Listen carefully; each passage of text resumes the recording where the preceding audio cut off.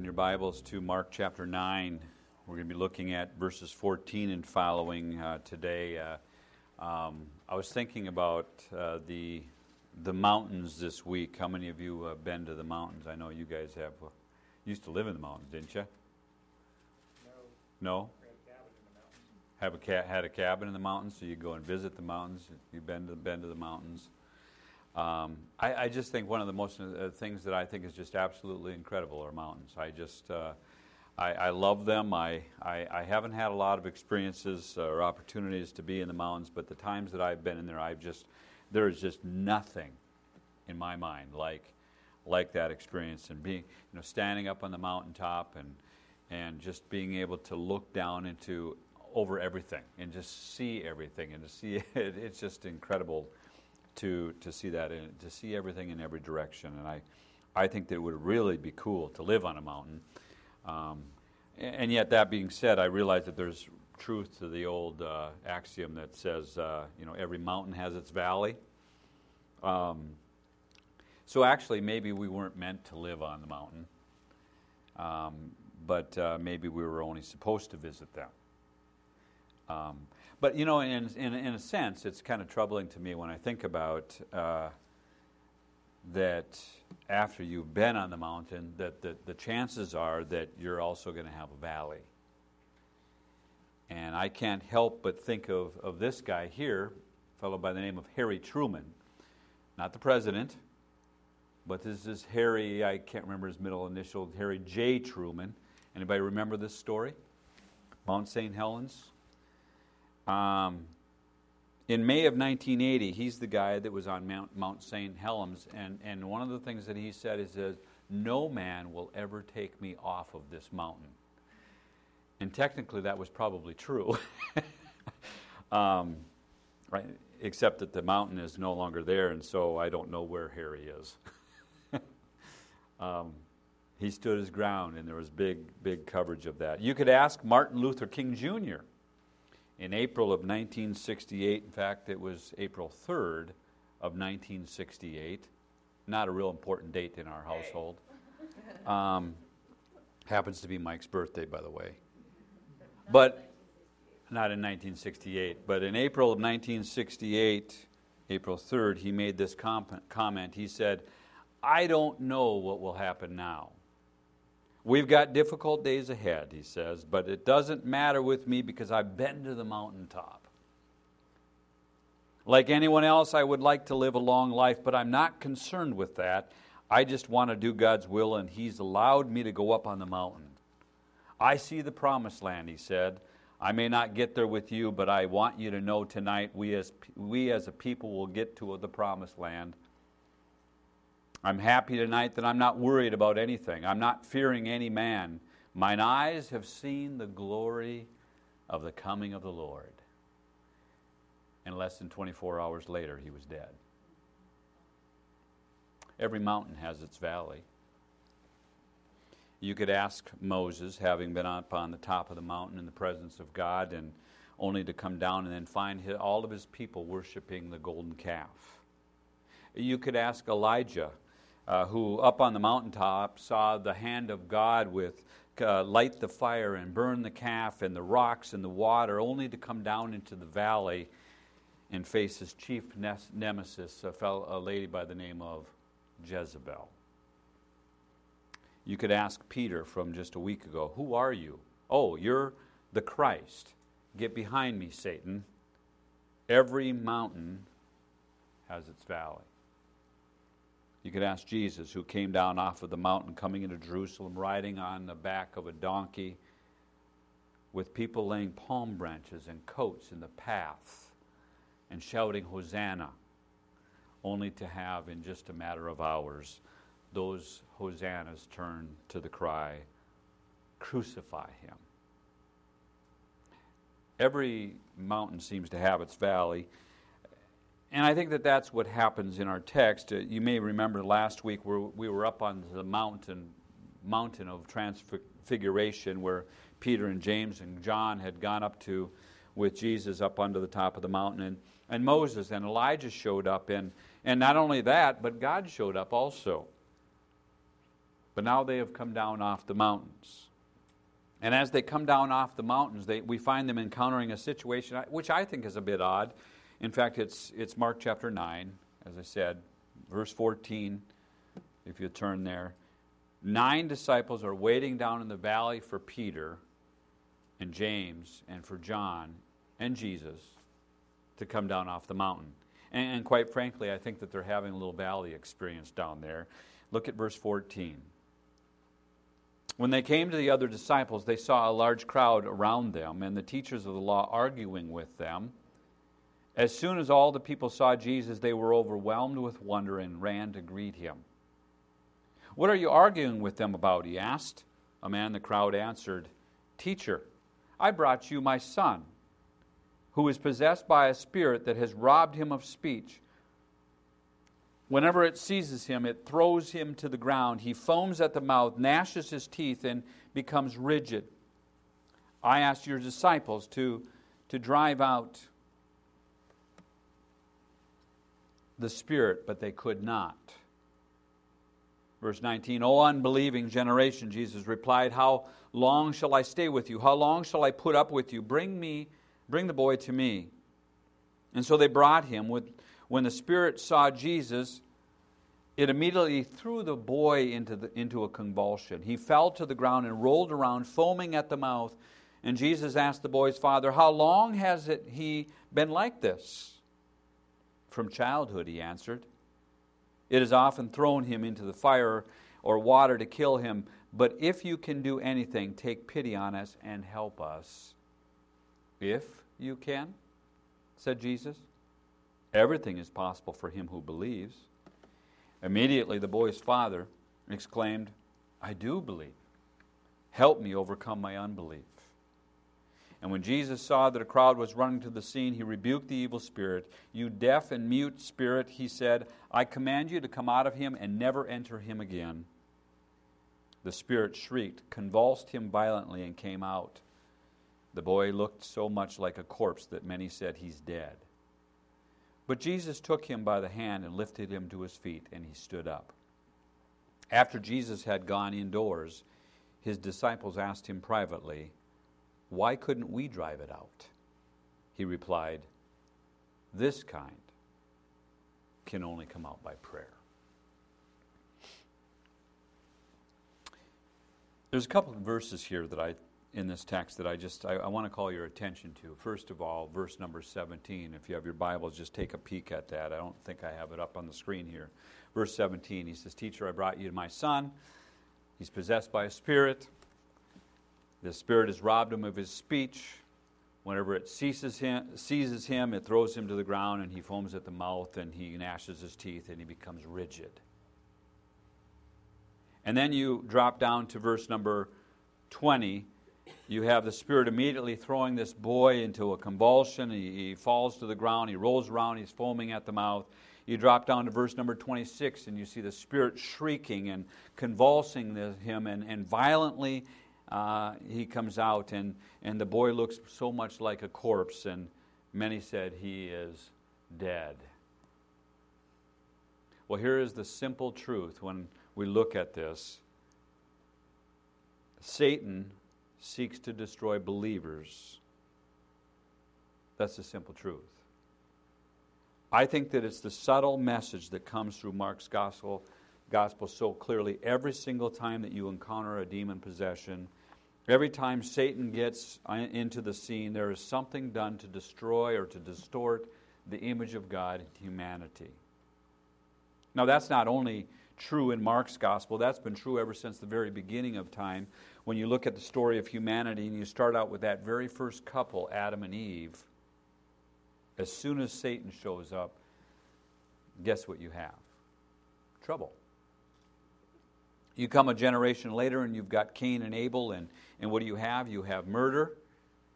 And you come down through history to a man after God's own heart, a fellow by the name of David, and as soon as Satan gets into the mix, David has this adulterous relationship with and murders the woman's husband in order to cover it up.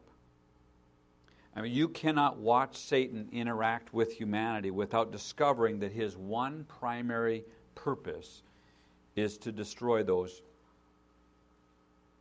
who are made in the image of God, those of us who are made in God's image. To distort that image as much as he knows how. Unfortunately, Satan is not stupid. His temptations are incredibly subtle. He knows how to get into the hearts of people. And so, for example, it's such a simple thing. He never tempts us to do something stupid.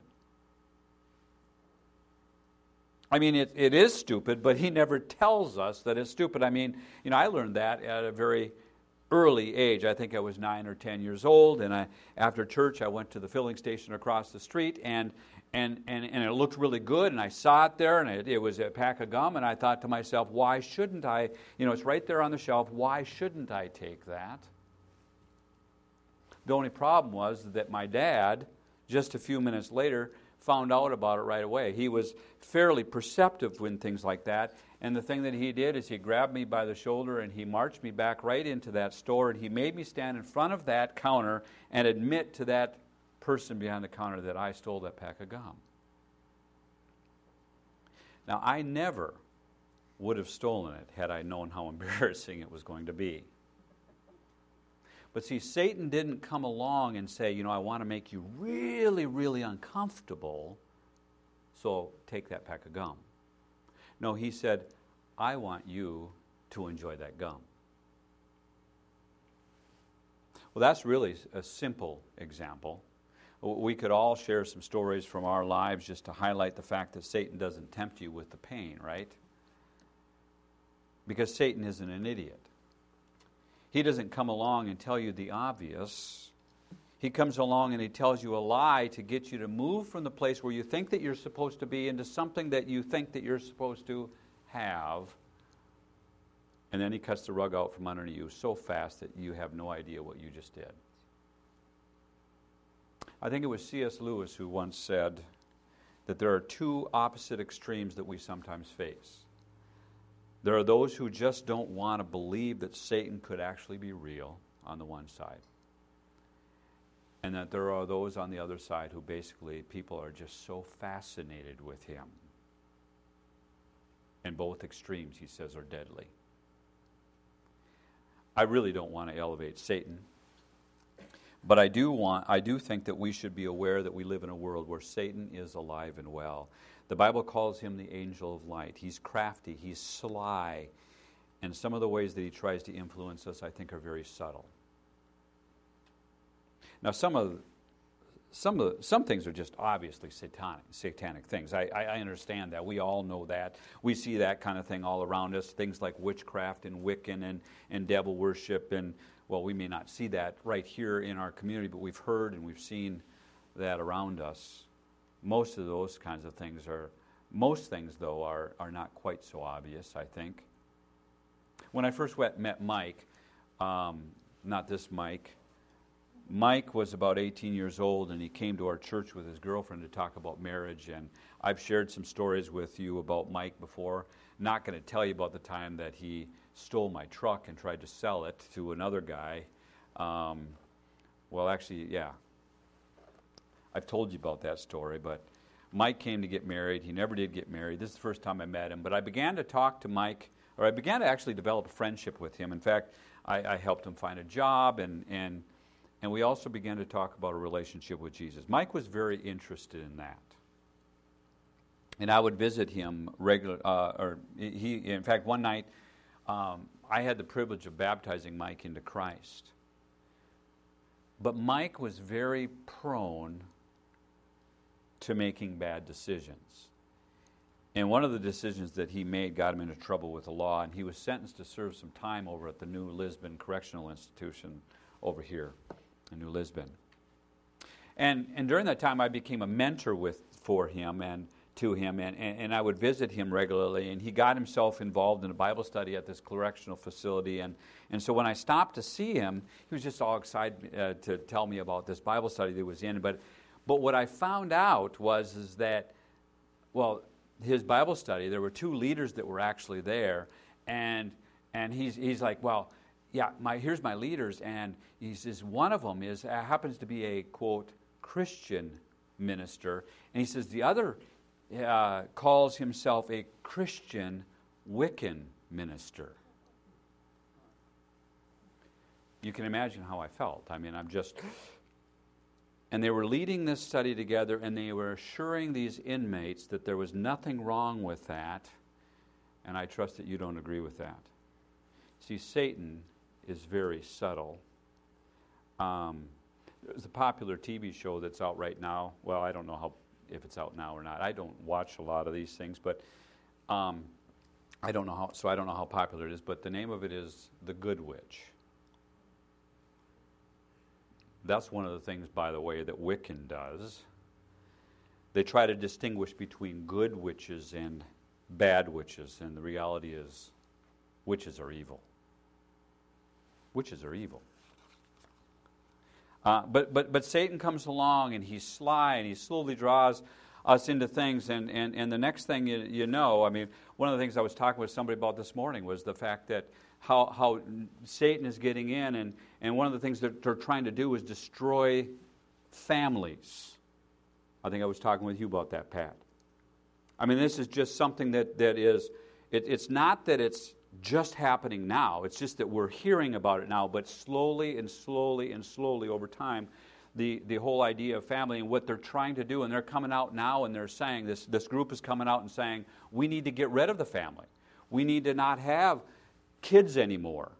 I mean, this is what they're talking about. Now, Satan is very subtle, and it's taken us incremental steps in order to get where we're at. But he's sly. He slowly draws us into things, and the next thing you know, we buy into this stuff, or we watch this stuff, and it's, you know, whether it's a show on television. I was watching something the other day, and it was like, and not to poke at my kids, but we were sitting around and said, well, I don't really think we should be watching this. Well, what's wrong with this, Dad? And it's like, I'm hearing this for the first time. Now, frankly, we watched the movie last night, and the interesting thing is that before we had kids, it was a perfectly good movie. And then I started listening to it last night, and I'm just cringing, and I'm like, and the question is, why didn't I turn it off? But that's what he's like. It's a subtle undermining of the values of God placed in the life of humanity. But let me just tell me what troubles me the most, because most of us, I think, are smart enough not to get caught up in something that is obviously Satanism. And you're smart enough not to get caught up in some of this subtle stuff.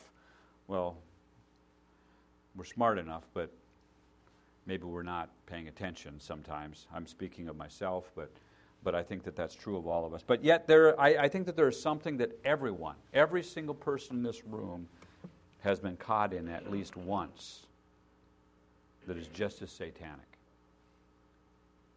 It's called sin. And we all know where sin comes from. Satan is the father of sin. So every time you gossip, every time you are mean-spirited, every time that you refuse to forgive, every time that you just cheat or lie. Well, I don't like that part, do you? Okay, so we'll just quit. Because it's just too hard to think about succumbing to Satan. Because that's for the bad people. But see, that's exactly what he's trying to accomplish. He is out to destroy us by subtly undermining who we are. Did you notice that in verse 18 in this story, it's such an interesting and frightening comment. He says, I asked your disciples to drive out the spirit, but they could not. Well, why? Why not? Do you remember the comment? Remember maybe several weeks ago, chapter 6 and verse 7, he sent them out with the power to cast out demons. They had that power, so what happened? They had the power to do it. Why did they not do it? Why did this father bring a demon-possessed son for healing? And the only thing the disciples can do is they can stand there with their teeth in their mouth, and why couldn't they do it? Well, you have to remember, I think, that where Jesus is at the time, he's up on the mountain, and guess who's with him?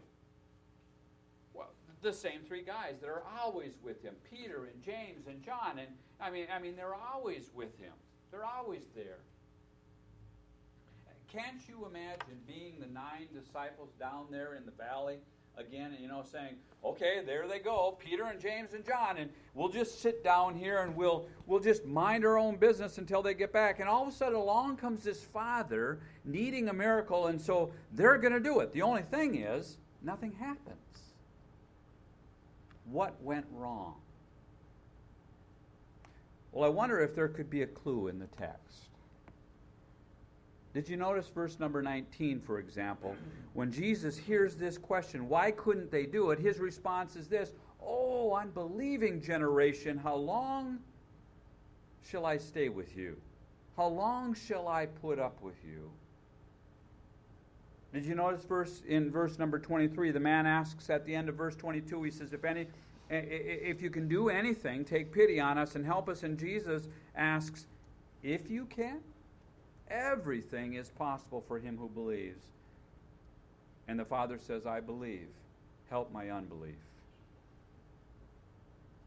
Or look down particularly at verses 28 and 29 after Jesus has gone indoors and his disciples ask him this privately, why couldn't we drive it out? And he says, this kind can only come out by prayer. Well, what did they forget to do? See, I can tell you what they forgot to do. They forgot to ask for help. They tried to do this all on their own. We can do it. We'll show you. We don't need Peter. We don't need James. We don't need John. We don't need them around. We'll take care of this ourselves.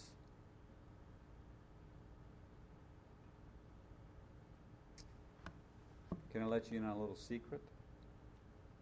You can't do it by yourself. I can't do it by myself.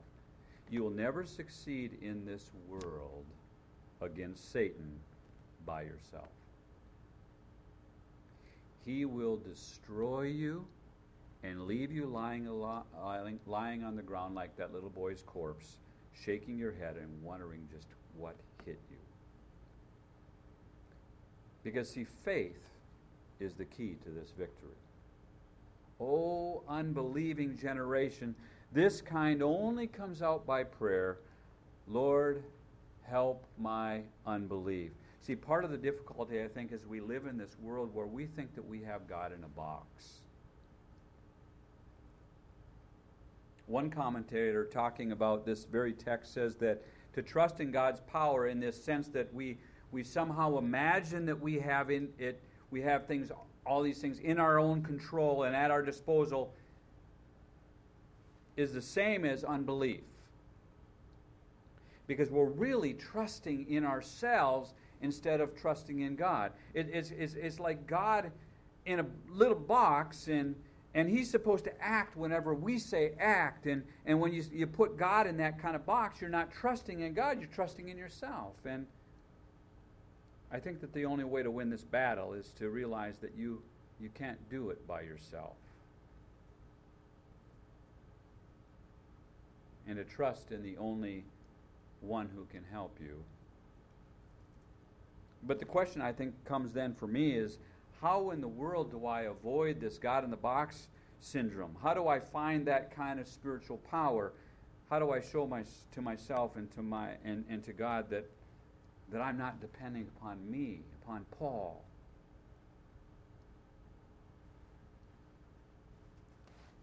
It's going to sound really simple. I hate to have kept you for the last 30 minutes just to find out that this is something so easy. See, disciples demonstrate their faith when we pray. I think that that's what the disciples forgot to do. I think that they forgot to ask for help. And Jesus says in verse 29 that this kind only comes out by prayer, that this only happens when you turn to me and you ask me for help. I don't know if there is a clearer, more visible way in which I, as a Christian, am reminded that I am not in control. Than to be forced to go to God, to turn to Him and to ask Him for help. And yet, I have to be honest with you that when I listen to my own prayers, my prayers are not cries for help. My prayers are instructions. Lord, here's how I want this done. Lord, here's what I expect you to do. Lord, here's how I want this answered. And then I get mad if God doesn't give it to me my way. And so then I'm arguing with God. God, you didn't hear me. God, you didn't answer my prayer. Well, He never said that He would do it our way. What He said was, you come to me and demonstrate your faith in me by trusting me. And while our prayers may not change, while your prayers may not change much of reality, they will change you, because they change the one that you depend upon. And you are no longer depending upon yourself. You're starting to depend on the one, the only one who can help. We cannot depend upon ourselves. We depend upon the one who sits on the throne. There's just no more visible way to say to God, I trust you, than when we pray. And so that's what we need to become. My heart and my soul is that we become praying people, because we cannot do it by ourselves. You know, sometimes I think that we don't pray because we're a little afraid it won't work. Like somehow if things don't turn out our way that they're supposed to, or the way that they're supposed to, that we've done something wrong, we somehow now have a big F on our report card. Did you ever get one of those? Anybody get F on their report cards? Anybody here? Some of you have to think a ways back, right? I've had a couple of those. Don't remember what they were for, but I have had them. I had a professor in Bible college, Mark Mangano was his name. Susan remembers him. Susan probably got her first F from Mark Mangano. And only F that she's had in her life. But he failed everybody. That first test in his class, he failed everybody in the whole class. Whatever class he was teaching, whether it was whether he was teaching Hebrew, the language, or whether he was teaching Isaiah, which I think you were taking with him, she got an F. Because he believed that it wasn't fair for anyone to go through life without ever getting an F, without ever failing. I don't think it's a coincidence that G follows F in the alphabet.